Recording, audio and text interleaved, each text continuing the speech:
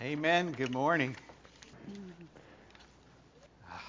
Thank you, Lord, for this time together. We just thank you for your precious Holy Spirit, that you would speak to us and then build us up in the faith and help us to grow and to be conformed to the image of your Holy Son, Jesus. Thank you, Lord. Amen. We're going to pick up on what I started last week, which was in Philippians chapter 3. So if we have Philippians 3, verses 12 through 14, let's just start by reading that. There we go. Not that I have already attained or am already perfected, but I press on that I may lay hold of that for which Christ Jesus has also laid hold of me.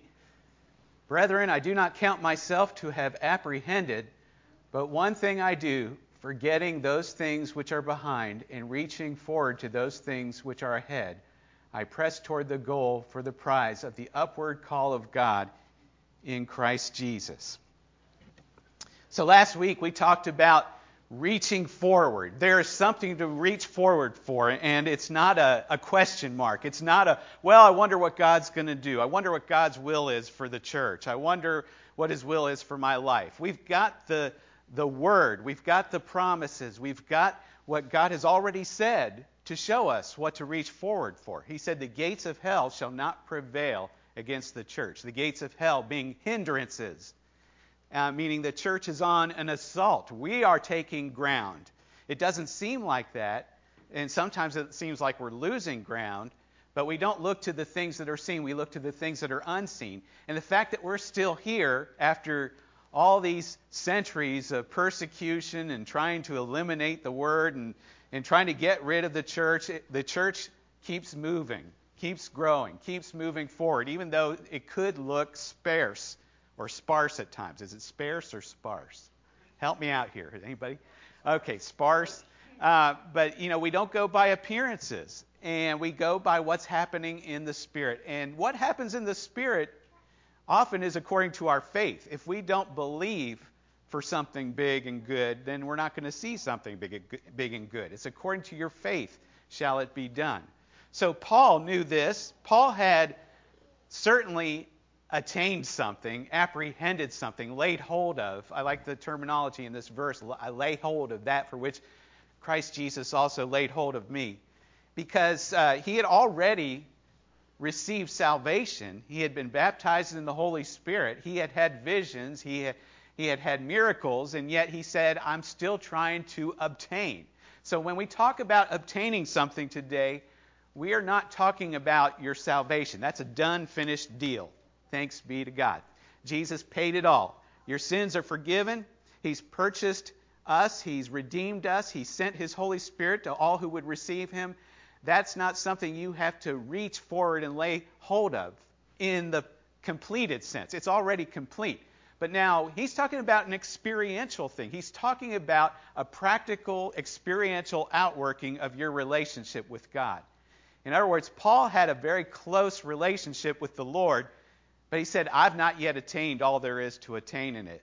And so this one thing I do, I'm always reaching forward for more of God, more of this communion with God, fellowship with God, power from God, victory in God. It's all there, but it doesn't just happen upon us. And it doesn't just happen to the super saints.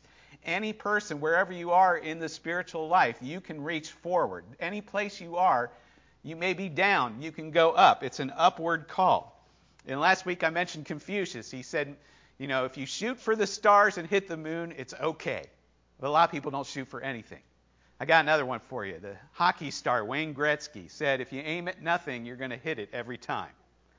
And a lot of people don't aim for anything in their spiritual life. They just, it's a chore to read my Bible, and I wish I was better. I wish I did better. And it's, and a lot of people want a better relationship with God. They have a hungry pursuit of God. They want more from the Lord.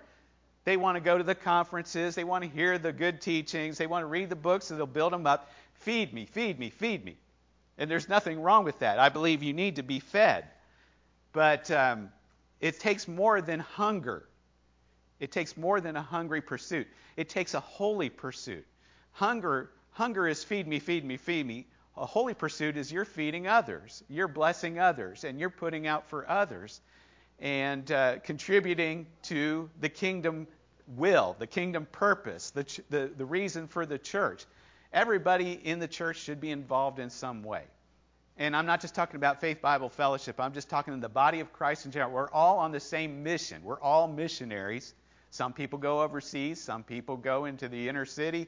Some people are doing the prayer work behind the scenes more than anything else. Some people are giving. Some people are administrating. Anything to be involved in God's plan. And that's the holy pursuit. But even that is not enough, because you can get distracted with all the works. Your real holy pursuit, what Paul is talking about in this passage, is your relationship. You're knowing Christ. Not just knowing about Jesus, but just knowing him. He is my friend. He's my brother. He's my Lord. He's my Savior.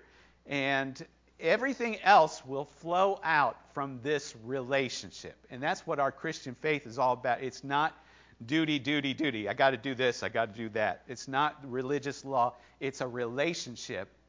But how do you grow in that relationship? And that's what we're talking about today. So, Paul said that it's an upward call. We are called upward. It's a heavenly call. And so, what call do we follow? The world is calling us downward. The world is throwing all kinds of things, wants us to conform. The Scripture says, be not conformed to the world. Why? Because it's calling you downward. And even though the world looks good at times, and it's easier at times, and things are seducing at times, it's a trap. The world is trying to get you to go downward. And the track that the world is on is a track leading to destruction. Broad is the way that leads to destruction. Narrow is the way that leads to life. We have an upward call, and so we heed the upward call. We say, I'm called to something better. I'm called to something greater. I'm called to a relationship with the Lord Almighty, the Most High, and His love is better than anything the world can produce. And see, we get distracted. We get taken out of the way. We don't think that sometimes. We forget that sometimes. How exciting it is that you have a relationship with God. I flew a lot in my earlier days. I haven't flown much since COVID. I don't think I flew once or twice. But I was flying all the time, going from China to Thailand to America and back and forth and things like that. And it gets to be pretty routine. If you've flown a lot, it gets routine. You get on the plane and you fall asleep and you're taken off after a while. I remember the first time, if you've ever been on a plane, the first time you're on a plane, it's like, wow, I'm up in the air in this big metal tube. This is really incredible. And it's exciting. But, after many, many flights, I'm sleeping. I'm just wake me up when the coffee comes or whatever. Well, one time I was coming back from China, and there was this tour group on the plane, and it was a bunch of people wearing red hats to show that they were the tourists. And they were all marked for a journey somewhere. And before that flight took off, they were just laughing and giggling. This was the first time they've ever been on a plane. And so they were taking pictures of each other on the plane. Can you believe we're here and taking pictures like that? And they had these little banner pennant things, they're waving them around, and they were just really excited. And I just thought, that's cute. And it was fun because it was just fun to see they were so happy. They were getting out of there or whatever. But when that plane took off, they all just erupted in applause. They were just cheering, and it's like everybody was just sort of smiling, and it was like, yeah, they were excited about what's happening here, and it is an amazing thing. You are going up in the sky. I know science can explain it and all that, but what a remarkable thing that you can be defying gravity and going forward in something like that. Well, this is what I'm talking about with our spiritual life. We can get sleepy on the takeoff because we've been through the routine so much. And it just sort of becomes, I know the Lord. I go to church, and, I missed my Bible reading today, and, I'll pick it up tomorrow and things. And that's okay. You're standing. You're moving forward inch by inch. But I think it's necessary to often rekindle the fire. When we fall in love, there's a romance. And then there's romance, and then there's marriage, there's some romance, and then it starts to level off after a little bit. And that's not entirely wrong. Your love takes a different shape and form. But it's always healthy to rekindle the romance once in a while. And especially in the spiritual life, grace is not supposed to just get less amazing. It's supposed to be more amazing. And so if you find yourself not being excited when you read the Word, or you're not excited when you hear the Word, or you're not excited about your relationship with God, don't feel condemned. And don't say, oh, woe is me, I'm such a miserable Christian. You just say, Lord, I know it's better than this. I need your help. I need to be brought back into this place, because certainly you are exciting. And nobody's going to fall asleep when Jesus returns or when we're carried into his presence. Nobody's going to be drowsy then. It's not going to be a bore. And the key is to get to that place spiritually here before that happens. And that's why Paul's saying, I press on. Sometimes you have to press on. You press on through the indifference. You press on through the distractions of the world. You press on through the opposition, because there's a devil out there that's trying to oppose your spiritual growth. And so this is talking about deliberation, taking charge of your spiritual life, taking initiative in your growth. How do we do that? Well, when we talk about deliberation, Paul said it, and I talked about it last week, this one thing I do. You don't just multitask your spiritual life. You say, this is what drives me. This is what I'm going for. I exist for this purpose.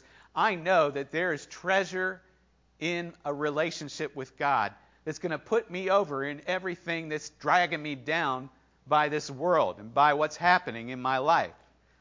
And so you take initiative. You proact rather than react.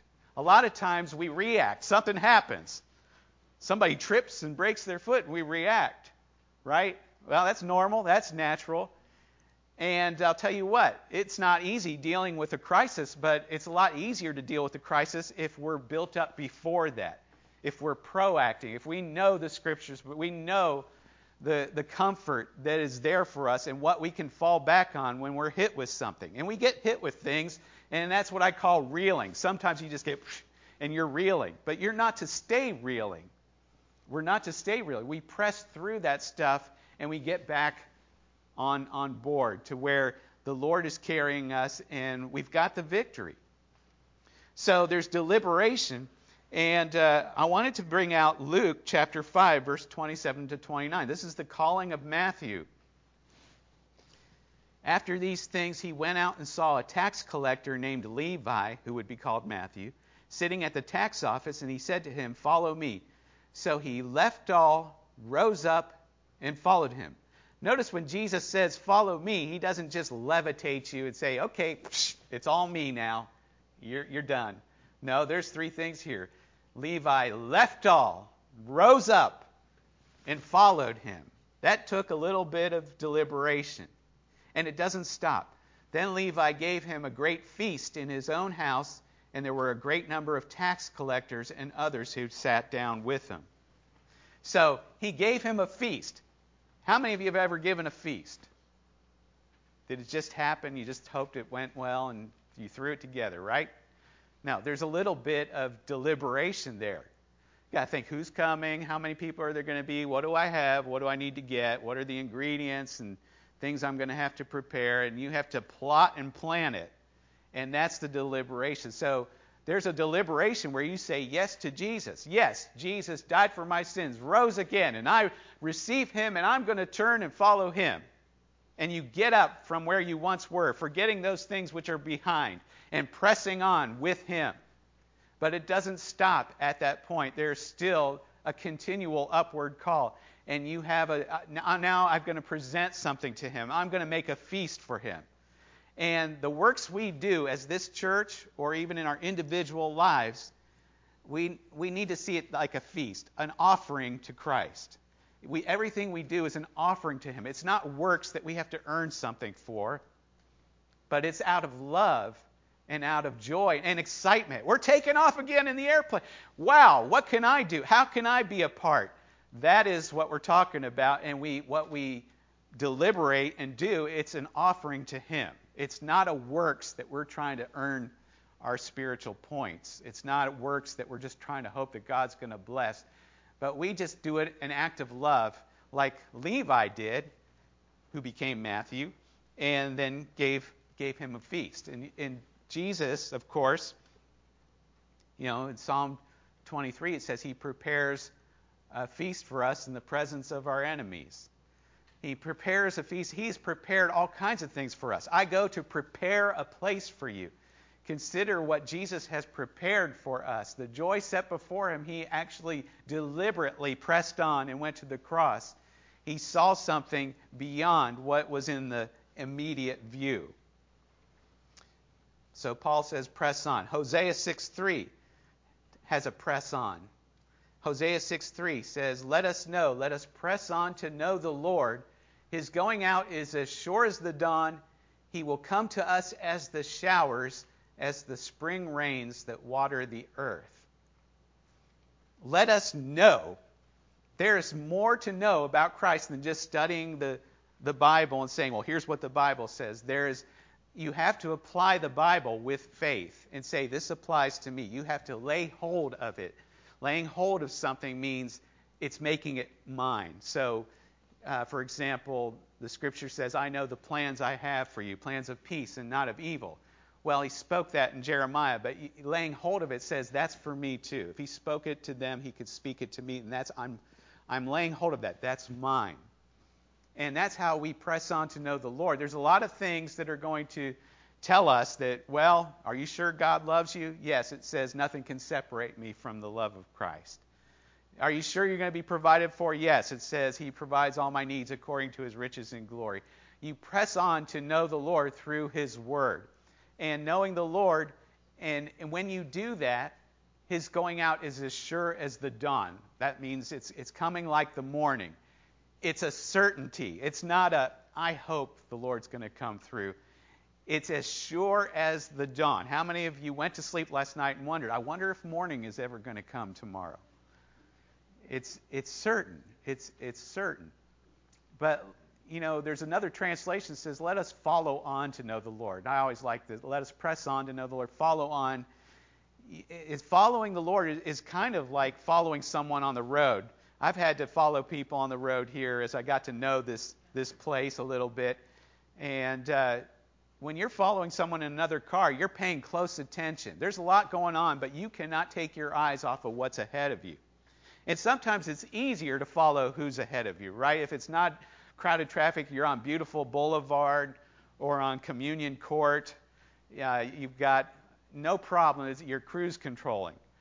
But sometimes you'll end up on Chaos Circle, Circumstances Circle, or Distraction Drive, and then you've got to pay more attention. Like when you're merging onto a highway, there's a lot more going on. You got to pay closer attention. You got to be more deliberate, pressing on, following on to know the Lord. And so that's how it is. There's a lot of things that can be loaded onto your plate these days, and there will be a lot of things loaded on your plate. But when it gets like that, that's when you have to be even more deliberate. And when you are more deliberate, it may take more effort. It may not be easy, but it's going to refresh you as the spring rain hits the earth. And there's another translation, Rotherham's literal translation says that he may come like a downpour upon us. I like that. He'll come like a downpour. Well, where is he? I can't sense him right now. It's so dry. I don't have any showers. Follow on. Press on. You're on that distraction drive right now. Keep focused, and he will certainly come. It is as certain as the morning. And that's what you stand on. I don't care what it looks like. I don't care what's happening right now, what the devil says, what other people are saying. It's as certain as the morning, and he will come like a downpour upon me. You see, pressing on to know the Lord is rewarding. And most people forfeit the reward because they don't have their eyes on the prize. They're not following the upward call of God. So what about this upward call? Paul says it's the upward call of God in Christ Jesus. When you got saved, you were called upward. You got saved from hell to heaven, from death to life, from the world to the divine. You were called up. But it doesn't stop with your salvation. He continues to call you up. The upward call is a call to be above and not down in the dumps. Has anyone been down in the dumps lately? Easy to get down in the dumps, right? It's easy to get a little concerned, anxious, depressed in these days. but you're not called to stay there. When that happens, you remember you have an upward call to be above. Well, how can I be cheerful or joyful when all this stuff has just happened or is going on? Well, Paul said, rejoice in the Lord always. And again, I say rejoice. You ever notice he says, again, I say rejoice. Why would he repeat that? Because probably there are people saying, are you serious? Yes, again, I say rejoice. That's not mine. Plagiarism alert. I did not make that up. I got that from another preacher. But in trials, that's the time you need to press on. And you're called upward. You're not called to be down in the dumps. Don't feel condemned if you're down in the dumps. Just recognize it. Just like when you start to feel sick, you recognize this isn't where I need to be. I need to do whatever it takes to get back.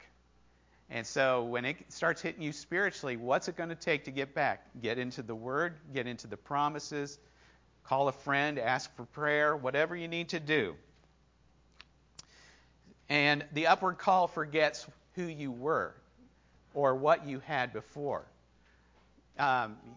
Levi, what happened to Levi? He was suddenly called Matthew. He became a new creation. He was Levi from below. Tax collectors were the scum of the earth, supposedly. Pretty sure. And they despised tax collectors. But he became Matthew. The meaning of Matthew, the name Matthew, is gift of God.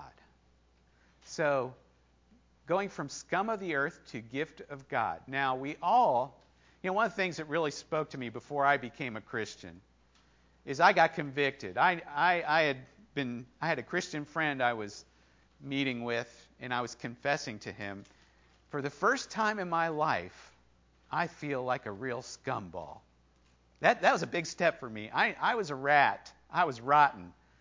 But I never felt bad about it. In fact, I kind of felt good about it. But I was talking to my friend. The Lord was dealing with me, and I said to him, Rob, I feel like I'm a scumball. And he said to me, Rick, we're all scumballs. That's why Jesus died for us. Man, that threw me for a loop. I thought, you're so righteous and holy. You're a good boy and all this now, and yet he was calling himself a scumball. And really, that's the revelation. We might not think of ourselves that low, but when you get into the glorious presence of the Lord, when the light is shining, you'll understand. A house can look clean until you pull up the shade, the sun shines in, and you see all the blotches on the floor and the dust in the air and stuff. You start to see, well, it's not really that clean. And so Levi went from scum of the earth to gift of God, and I believe that happens for all of us. When we say yes to Jesus, our names might not be Matthew, but we become the gift of God because he's given us the gift of Jesus, and then we become the gift to the world because we're on his errand, and his errand is to bestow the gift to others. You can be a gift to somebody else in your environment. But the gift ultimately is a new creation. You are no longer Levi, you are Matthew. And so Paul was no longer Saul, I don't think. That's an interesting trivia thing for you. It doesn't say Saul became Paul. It just says Saul, who was also called Paul. But they never called him Saul again. So whatever it was, technically, he became a new creation. He was not the same Saul. And so if anybody could rest on their past momentum, it was Paul, because he had the most fantastic conversion. He had the most wonderful experience in the Lord. He was blind, and he got his sight back. He was filled with the Spirit. He healed the sick, all these things. He survived being stoning. He survived countless things, and yet all this glorious testimony he had, he said, I have not yet attained. I want to lay hold for what Jesus has laid hold for me. So, laying hold, like I said before, is making it your own. The Greek is actually, for lay hold of, is to take eagerly, seize, possess. And what did Jesus possess for you? What did he seize for you? Well, we can't describe all of it, but it's quite an inheritance. He took hold of communion with God, eternal life, victory, power in the Holy Spirit, He got us forgiven of our sins. He turned us from scumballs into gifts of God. I won't use scumball again. I don't like the way it sounds. But you think of that, just that will press on to know him more. Just to think about, Lord, show me just how big a move it was to get me into this place where you know the God of all, who is up and not below. You know the maker and Lord of the universe, the one who has it all in his hands, the one who is victorious in the end. We've already read the end of the book. We know who's on top. And so we don't want to be below. We want to be up. We are marked for greatness. Oh, brother, you can't say that. You got to be humble. You got to say, I'm a worm. I'm just a sinner. Say, no, you are marked for greatness. Why? Because Jesus is your righteousness. You are a new creation. You reckon yourselves dead to sin and alive to God. And the picture he has of you, scripture-wise, is more than a conqueror. More than a conqueror is not a defeated worm. The problem is we've been taught in the church so long that we're defeated worms and we just got to say, oh, Lord, have mercy on me. I'm not suggesting you get proud, and I am not suggesting you forget how great a mercy you've received. And we all need to go back and receive mercy. But our general nature now is not the old Levi. It is the Matthew. It is not Saul. It is Paul. It is not the old you. It's the new you. And so you need to hold your head up high and say, this is who I am, thanks be to God. And that gives him the glory. If you don't do that, it's like saying, you haven't done anything, Lord. You know, oh, how can you love me? How can you use me? What? I thought I gave you a new creation. I thought I died. I thought I rose again. I thought I gave you my Holy Spirit. Why are you speaking this way? But we've been taught that, haven't we? And again, this isn't to puff us up, but it's to get us on a truth track that we see ourselves as Scripture sees us, as God sees us. And then when we do, we get our faith in a position for God to use us. We get our faith in a position to fellowship with him greater because we're saying yes and amen to his word. Amen? Yes? Yes and amen. Oh, am I going to still be here next week? Are you going to? Okay. So that's our call. We have the upward call of being above. We are deliberate. And I just want to close before, just to make sure this is clear. When I say laying hold of, being deliberate, and pressing on, how do you do that? Because again, this isn't about gritting your teeth and trying to do better, right? This isn't about, if I just read my Bible 5 times a day, I'll be better, and things like that. And I was praying about this. How did Paul press on? What did he do? He was already busy as can be. He's not going to add to his busy schedule. We have to remember that our faith walk is a walk of grace. And grace is amazing, right? But it doesn't level out. It gets more amazing. So what do you do to grow? And the answer is you don't grit your teeth and try to do better because you can't. The more you put self-effort into it, you're going to find it's not going to be working because it's because our spiritual growth depends on the Holy Spirit. It is, Paul said, I planted, Apollos watered, but the Holy Spirit, God gave the increase, the growth. If I said that in the right order, I'll have to check. But it's God who gives the growth. But we have to plant. And so planting is not working. It's just putting yourself in position. You are a garden. You plant seeds. And the seeds are the seeds of faith, which is the Word. The Word of God is the seed.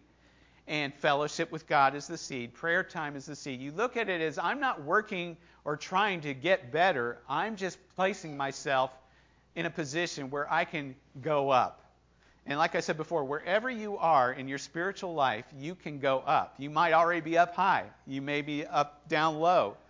But you can go up, even if it's just a little bit at a time. In fact, as we grow, we don't always notice that we're growing. When little kids are little, you put a little mark on the wall, and then you have to bring them later to see if they match the mark. Or how you don't see them growing, and you don't see yourself growing.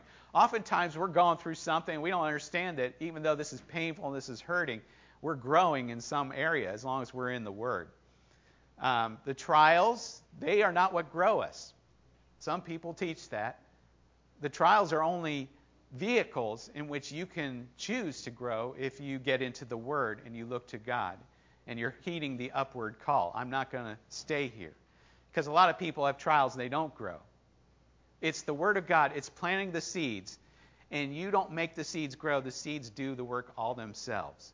So pressing on then is pressing past the indifference, the distractions, the opposition, the comforts maybe, because you want to place yourself in the sunlight and allow the seeds to work. It's all of grace.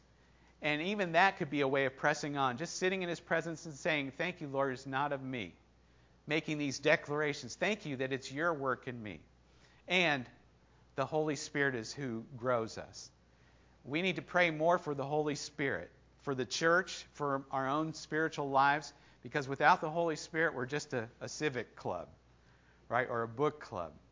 When I read the Bible, I try to always remember, Holy Spirit, lead me, give me understanding in these words that I'm reading, and laying hold of the truths as they're my own, seizing, possessing them, reading scriptures little bit by little bit, and allowing the Holy Spirit time to let it speak to me. So, how do you press on without doing works, gritting your teeth, and doing better? You respond by saying, there's an upward call in my life. God comes down like a downpour. That's the Holy Spirit coming upon me. And they that wait on the Lord shall renew their strength. So the Holy Spirit is waiting for us to see if we'll wait for Him. And that's what you press through, because sometimes it takes a little time to wait. I'm not talking about 5-minute Christianity or 1-minute devotional. I'm talking about this is something I'm going to be deliberate for. This is a feast I'm going to prepare for the Lord, and I'm going to allow Him to come in and do the cooking. So that is our call, our upward call. That's what we press on for. When I was telling people I was called to Oak Ridge, Tennessee, to Faith Bible Fellowship, I felt it a privilege and honor. They've called me. I'm humbled. I'm privileged. I'm honored because this church has called me. But now, how much greater is it that God has called each one of us? It's great that FBF has called me and called you here, but look at the high calling of God Himself. This is the privilege. This is the honor that we get to serve the King, the Victor, the Most High, the Lord who pressed on and pursued us when we weren't even interested. And yet God has love abundantly and above and beyond all we can ask or think. And it's available not just in heaven or when we die. It's available for those who will press on, follow on to know Him. It will come. And we don't go by feelings or by experience. We go by faith. But faith will always produce at some point this experience, because it's a spiritual thing that happens. If you're not experiencing the Lord, that's not a time to give up and cry and say, oh, He must be gone. That's a time to just say, hey, it doesn't matter how I feel. But don't throw out feelings, because God will strengthen you. God will come, and you will feel the presence of the Holy Spirit. And you will be reinvigorated to do His will and to love Him. Because taste and see that the Lord is good, that's when things happen. The goodness of God leads to repentance. When you taste and see, that's when you become like Paul and say, I got to have more, because it's better than anything else. And we got a job to do, and it's not going to happen unless we're fueled and motivated by that love. And it's all about love. Everything we're going to talk about is all fueled by love. And God wants us to know that love. But He doesn't give it to just anybody. He gives it to those who really seek Him and press on to know Him. And it's available for any of us. Amen? Or, oh me. Well, let's pray. Father, we thank You that You have loved us with an everlasting love. And we thank You, Lord, that You've given us a taste. Each one of us here has had some taste.